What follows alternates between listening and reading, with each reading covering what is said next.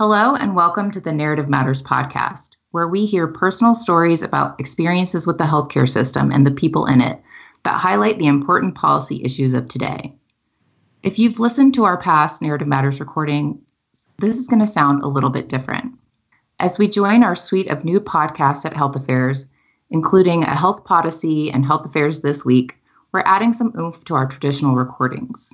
Each month's episode will now feature a short interview with the author before the recording. Today, I'm talking to Shaibu Ali, a fourth-year medical student at the Geisel School of Medicine at Dartmouth College, and the author of this month's Narrative Matters essay called COVID-19 Through the Eyes of a Black Medical Student. In the essay, Shaibu writes about growing up in public housing in Harlem, in New York City, and how his upbringing reflects some of the realities that predispose Black and brown bodies in this country to disproportionate levels of underlying conditions such as obesity and asthma that make communities of color uniquely susceptible to the worst of disease progression. Shaibu, we know that the COVID-19 pandemic has had a disproportionate impact on Black Americans. In this essay, you talk about the importance of focusing not just on the statistics about racial health disparities, but on the stories behind the statistics. What drove you to write this piece? Jessica, thank you so much for that kind introduction. So this piece was inspired by when I returned home from school in the midst of the beginning of the COVID pandemic. I got a chance to go back to my childhood home and where my family still lives. And in that time, I stayed in my childhood room that I grew up in with my little brother. We actually shared a bunk bed for a few weeks. And through my coming and going, one thing that I consistently noted was that there were these new policies that were being rolled out, specifically social distancing, specifically we were being told to use hand sanitizer. And I realized that in my building, for those who came and went, that was particularly challenging. We always only had one elevator that was working. And to get up to 21 floors, taking the stairs was almost impossible.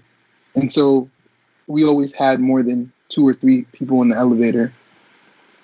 We always had doors in the front of the building that seemed to be jammed and needed to be jimmied open. And, a lot of people were touching surfaces that may have not been clean for days. I never noticed any hand sanitizer dispensers in the hallways. These were just a few of the things. In addition, as people began to get ill, I had family members who had multiple families living in the home, whether someone had recently lost a job or whether someone was just trying to get back on their feet. We had family members that were sharing a household, and it immediately occurred to me that if one of them got sick, there was no way that the entire household wouldn't get sick. And I began to realize that while this COVID-19 pandemic did affect the entire country, there were going to be people, specifically those in my community, that were going to be impacted very, very direly.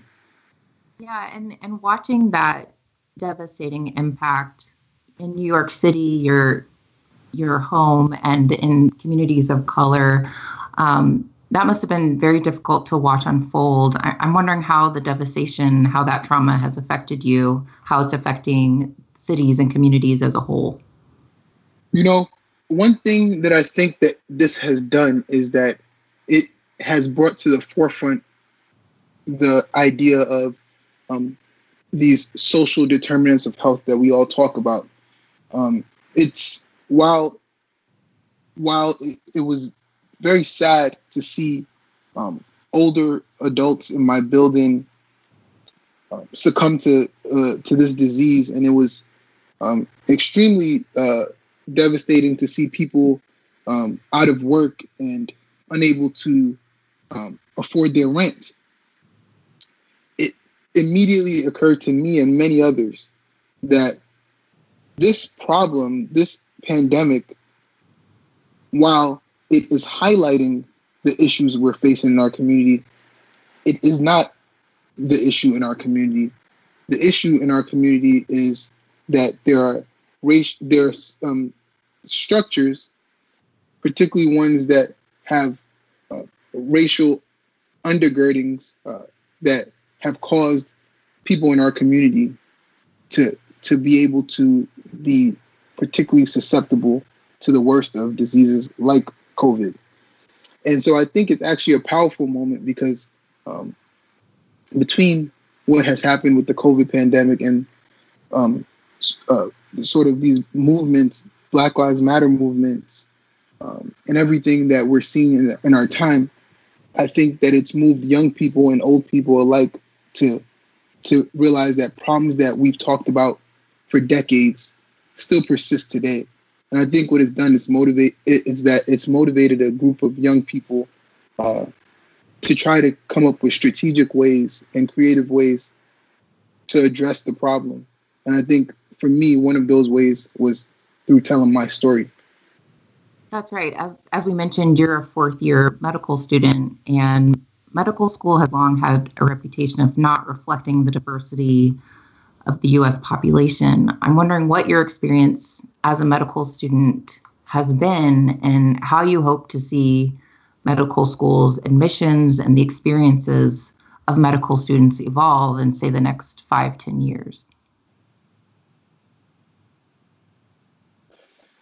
That's a great question, Jessica. One of the things that occurred to me very early in the medical in getting ready to matriculate to medical school was the fact that there weren't very many people like me on the interview trail. And what I mean by that, there were just not very many Black people. There were not very many Hispanic people. There weren't very many people who were coming from inner cities and lower socioeconomic statuses.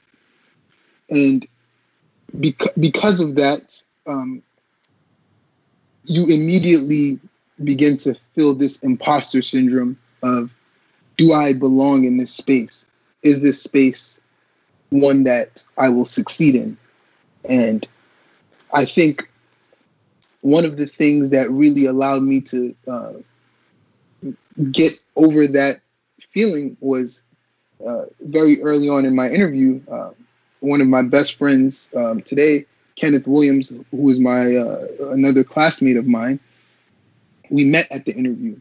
And in the moment that we met, funny story, I actually looked at him and said, looked across the room and said, wow, look, there's another Black guy. And in that very moment, while I was happy to see him, I realized that I immediately began to question whether only one of us would get an opportunity to be there and to be at our school. Because all I had seen up until that point was that there were very few of us at the next level. So I assumed that that was something that was just going to persist. And so how could it be that in one interview cohort, 2 Black students will get in? And it wasn't until we all had to share a story of sort of what was our fun fact. And I mentioned, I worked with students and I coached basketball and I taught them flag football.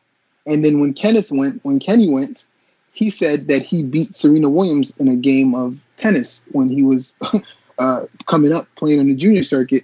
And I immediately thought, there's no way I'm going to get a spot in this class.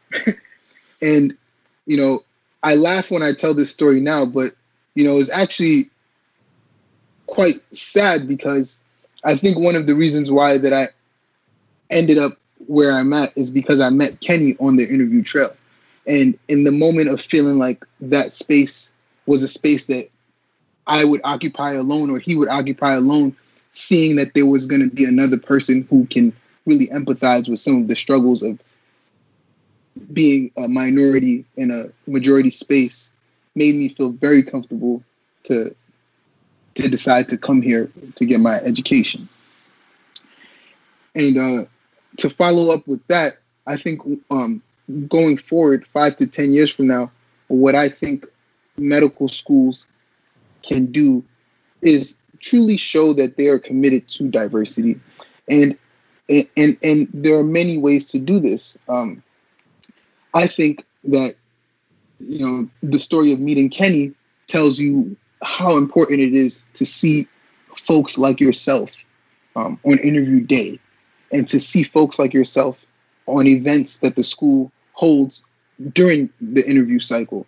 So having these cohort recruitments where you bring in students of color on the same day and bring them into the interview process, where you intentionally create an atmosphere that is welcoming, specifically with the nuances of what might be important to them in their community. Additionally, scholarships. I think a lot of times students of color, because of sort of systematic racism in America, social economic status tracks with race and ethnicity in this country. And so a lot of students of color, and not all, but a lot, are coming from families that are disproportionately facing financial strife. And when an admission process ends and a student is holding an acceptance, and then a week later they get that financial aid, the financial statement that tells them the cost of attendance, I think that is the true admission. The admission happens when that cost of attendance slip comes and you realize, can I afford to go to this school? Will I have to have a job while I go to school because to be able to pay for my rent or to be able to purchase groceries? And when schools start thinking about the fact that there are these disproportionate financial stressors on their students, specifically those from minority backgrounds, I think they can be more proactive about offering scholarships that will meet the needs of these students in a way that will draw more students who are discouraged by entering the field of medicine due to the high cost to enter the field. And I would say a final thing is schools need to show their commitment to diversity through their investments in their DEI, diversity, equity, and inclusion offices. If a school is committed to this work, they will have the understanding that the experts need to be in the room when you're thinking about improving your admissions processes, when you're thinking about being more inclusive. It is almost unfair to put the onus on students of color who themselves are trying to navigate this space to solve that issue of admissions, which so many schools, or from my conversations with my peers at other institutions, are doing and are relying heavily on and taxing those students. By investing in individuals who have experience and have researched and really understand that space, I think those individuals can be consultants on any committee that needs to be formed in order to increase and improve strategies for recruiting students of color.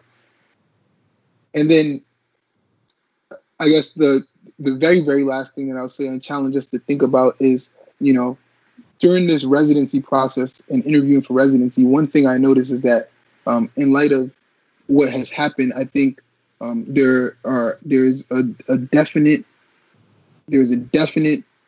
focus on diversity and inclusion at the residency level. which I think is amazing and fantastic. And I think there's programs that are doing a great job at it. The issue I find is that by the time residencies are recruiting medical students to come into their fields, whether that is general surgery or family medicine or emergency medicine or whatever field, it is already too late to be able to fill a residency cohort with good, strong, diverse applicants. And that's because we're looking at a problem at that level that began way before that. These are problems that are at the elementary school level. These are problems that are at the middle school level. These are problems that are at the high school level, at the college level. And at each level, there is an attrition of talented Black young individuals who are not necessarily receiving the mentorship that will lead them to get to become medical students and become residents at the next level. And so I think there needs to be more of a focus on creating pipeline programs. And I think every medical school should be committed to that. How do we look into our community or neighboring communities or communities that are distant from us and find those primary schools, those secondary schools that would benefit from having us creatively think about preparing those young minds to one day sit in the classrooms that we teach in at the medical level. So I think there's a lot of work to be done. And I think there are people who really care about this work and are committed to it. And I think that I have hope that with my classmates, people like T. Ray Chu, people like Kenneth Williams, people like Amal, people like Bailey, I think we are headed in a direction where we will have leaders in the future in medicine that will carry the torch forward and will create these pipeline programs and will do some of these initiatives that I think will really benefit medicine in general. Yes, thank you for this great conversation and for your leadership and your future leadership. And now here's Shaibu Ali reading his essay, COVID-19 Through the Eyes of a Black Medical Student. Throughout the COVID-19 pandemic, the burden of morbidity and mortality has weighed heavily on Black people. Even as public attention to the impact of the pandemic on Black communities has waxed and waned. In New York City, Black people were significantly more likely to be infected and die from COVID-19 compared with their white neighbors. Nowhere was this more evident than in my home community of Harlem. Central Harlem has had 4 times the number of cases and deaths than the Upper West Side has had. Compared with Harlem, the Upper West Side is a considerably wealthier, whiter neighborhood. Although they are separated by just a couple of blocks with no physical border between them, when walking through the neighborhoods, you can see a palpable demographic shift from one side to the other. In 1899, W.E.B. Du Bois noted famously in his book, The Philadelphia Negro, that the differences in health seen in Blacks and whites is the outcome of the vastly different conditions in which Black people live, with bad dwellings, poor food, and unsanitary living conditions. More than 120 years later, his words resonate as though they were written yesterday. Although COVID-19 statistics may capture data on Black people, they do no justice to representing the deeper reality of Black lives, an understanding of which is necessary to guide informed action. The disproportionate impact of COVID-19 on Black communities implores the medical community to shift discussions from faceless statistics to concrete narratives that capture their daily reality. Reflecting on my own upbringing in the public housing developments of Harlem, I recognize that my story is central to understanding and eradicating the ongoing injustices that preserve health inequities across the country. In the heart of West Harlem, Building 200 has been my home for most of my life. The 21-story New York City Housing Authority building stands erect, with a worn copper-brown brick facade, universally recognizable to any New Yorker as the Projects. My building is unbroken by years of infestation by drugs, roaches, rats, and police, who constantly observe each of us as we came and went about our daily lives. A deliberate reminder that our freedom, or even our lives, could be snatched away at a moment's notice, just feet from our apartment door. Harlem has been home to some of the city's poorest and most resilient residents. Here, Black culture dates back to the days of the Harlem Renaissance, where the likes of Duke Ellington, Langston Hughes, and countless others inspired a change in the narrative of the African American from that of a rural, uneducated person to one of urban cosmopolitan sophistication, according to one scholar. Home to the Apollo Theater and Holcomb Rucker Park, the most famous playground in basketball. Harlem is a place where a common racial identity set the stage for a collective confidence and consciousness, a place that Ta-Nehisi Coates opines in his acclaimed 2015 nonfiction book, Between the World and Me, would have been home to the 18th dynasty pharaohs if they were alive today. In more recent years, gentrification has threatened to displace longtime residents who have endured the neighborhood's worst days in exchange for new, whiter faces who are ostensibly more deserving of the markers of modern development. Whole Foods, coffee shops, and New York sports clubs. Tucked in the nook of the hood, Building 200 is a downright unlikely place to find an Ivy League medical student, but it is a place I still call home. As the COVID-19 pandemic sidelined medical students from the clinical setting, I ventured back home to Harlem, to Building 200, and the hallways I walked as a child. While taking virtual classes from the kitchen table, I sat in front of the window that faces the playground, and the memories came rushing back to me. I remembered gunshots ringing through the thick, humid summer air and chills running down my 10-year-old spine, shaken as I thought about the faceless victim. The following day, my mom would say, absolutely no playing basketball outside. My reaction was always feigned bewilderment. My belly bloated with anger and resentment as I marched to my room. I never perceived this infringement on my freedom to safe play as a potential nidus for health issues later in life. I recalled spirited middle school trips to my favorite corner store. I would impatiently wait at the deli among myriad school children and a deafening cacophony of demands. My $3 allowance burned a hole in my pocket. Yo, let me get a turkey, bacon, egg, and cheese, I would order. And the Arizona, too. It was one of the few meals that my $3 could afford. I could not recognize how both this limited budget and my mom's unremitting work schedule, which seldom allowed her to prepare a healthy breakfast, were major factors opposing my essential health and development. I also remember feeling liberated at PS 180 when we would finally get to go to play at recess. One day, during a game of touch football out on the faded gray asphalt of our chain-linked fenced schoolyard, as Metro Transit buses stopped to pick up passengers at the corner every 10 minutes or so, I juked the would-be tackler and then sprinted to score a touchdown. Suddenly, I struggled to breathe. The diffuse wheezes emanating from my chest would later be confirmed as asthma by the school nurse. Several kids at my school also had that diagnosis. Learning of the ubiquity of asthma amongst my peers should have consoled me. Instead, I now see it as an omen of the reality of life for an inner-city Black kid. It did not occur to me to fear growing up so close to that bus depot, where hundreds of high-emissions buses came and went daily. I never fathomed how the convenient proximity could be injurious to my health. I wasn't entirely naive. They were dangers to my health I recognized, and with them came daily fears. Fear centered on survival from the moment I walked out of my apartment. It manifested in my conscious refusal to bear a smile for any of the bus ride to and from school. A smile had a high chance of being perceived as too happy, too weak, and therefore a target for bullying. And then there was my fear of being seen using food stamps at the local supermarket. My mother had recently divorced, and my mom had been laid off from work after the 9/11 attacks. She was raising 3 of us alone. We needed the help direly. Still, that card and its symbolic reminder of my poverty made me ashamed and caused significant anxiety. I recalled it all. The knot in my throat from seeing police officers in front of my elevator every evening.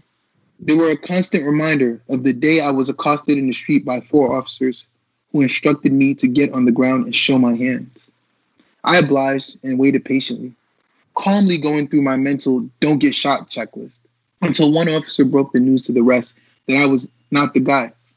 I shared with the homicide suspect only a skateboard, a haircut, and Black skin. In medical school, I learned that this constant state of stress causes repeated bursts of cortisol, the major stress hormone. This likely affected me biologically, promoting damage at a cellular level, commensurate with advanced aging. I know now that this is called the weathering effect. But growing up, I was wholly unaware of that. As I reflect on how normal I thought my childhood was, I realize how little I expected from the world around me. My upbringing reflects some of the realities that predispose Black and brown bodies in this country to disproportionate levels of obesity, hypertension, diabetes, and asthma. These oft-referenced underlying conditions are exploited by the current COVID-19 pandemic and make communities of color uniquely susceptible to the worst of disease progression. As I look out the kitchen window of my childhood home now, I see a few young kids running around the playground to which my mother once denied me access. I can't help but think about their innocence and their ignorance.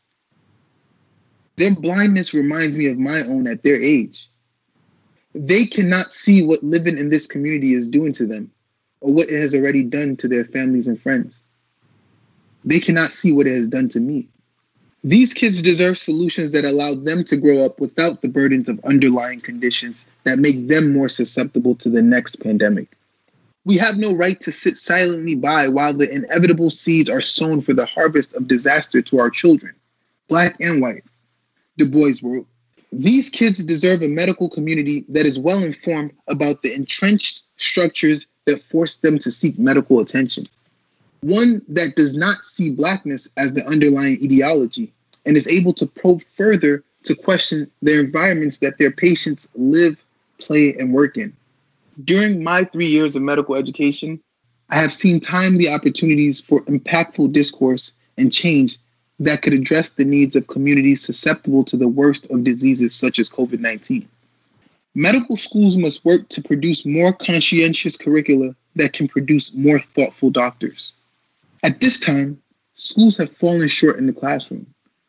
Discussions about race are often limited to its association as a risk factor and rarely approach the topic of structural racism. As a result, we, medical educators, miss out on opportunities to encourage medical students to think about how they might, as future physicians, mitigate the impact of structural inequities on the health of their patients. In addition, the organization of this information can be improved and prioritized within the curriculum by weaving it more seamlessly throughout the program, as opposed to cramming many of these critical lessons in at the end of the term, where it feels like just checking a box. Beyond new curricula, inclusive admission processes and supportive financial aid are needed to make the field of medicine more accessible and secure a pipeline of providers from these communities. To ensure that we have a safe and inclusive learning and working environments, onboarding and training practices in hospital employment should be restructured to blunt the impact of implicit bias on patients and professional colleagues alike. In addition, those of us in medicine must use our platform to push for policy changes that create more equitable primary and secondary education systems, secure access to safer drinking water, food, and play, and minimize environmental pollution, and ensure better employment opportunities for Black people. Ultimately, by doing our part, the medical community can improve society in a way that benefits all marginalized groups. Ultimately, by doing our part, the medical community can improve society in a way that benefits all marginalized groups. Society fails time and time again to address issues of race. We, as a medical community, should do better. Let's push beyond the theoretical and convenient use of buzzwords like social determinants of health and disparities that engender empty empathy and move toward the uncomfortable truths of racism and structural inequity. These truths are manifest not in sterile statistics, but in complex realities, shaped by present and historical forces, in addition to medical and social sciences. The higher levels of disease and death in Black communities are not aberrations of the coronavirus, but realities that go back several generations. There must be wholesale recognition that the COVID-19 pandemic did not merely reveal racial disparities in disease outcomes, but also revealed the entrenched structural racism and inequities in place across U.S. society. Discriminatory housing and financial practices created segregated communities with concentrated vulnerabilities. The environmental exposures allowed in vulnerable communities but restricted in wealthier white communities create high rates of asthma. Food deserts fuel obesity and diabetes. Persistent racism and microaggressions contribute directly to higher rates of hypertension and heart disease. Physicians, lacking the knowledge and the tools to address structural racism, can exacerbate disproportionate levels of death and suffering. A perhaps well-meaning physician may assume that a patient's non-adherence to clinical recommendations is simply due to non-compliance, instead of limited resources or even medical mistrust. Through the process of better understanding the barriers faced by these patients, the medical community may carry a deeper empathy and more thoughtfully consider how to help patients have more successful treatment plans. Critical appraisal of our clinical practices will allow the medical community to mitigate the health disparities in disenfranchised communities that have been known for more than a century. Quoting Du Bois again, "Comrade, you and I can never be satisfied with sitting down before a great human problem and saying nothing can be done. We must do something. That is the reason we are here on Earth.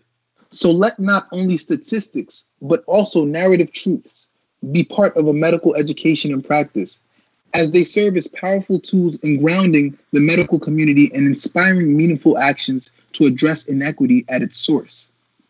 Given the deeply and historically interwoven threads of injustice, health justice will be an iterative process requiring, among other things, anti-racist medical education and practice.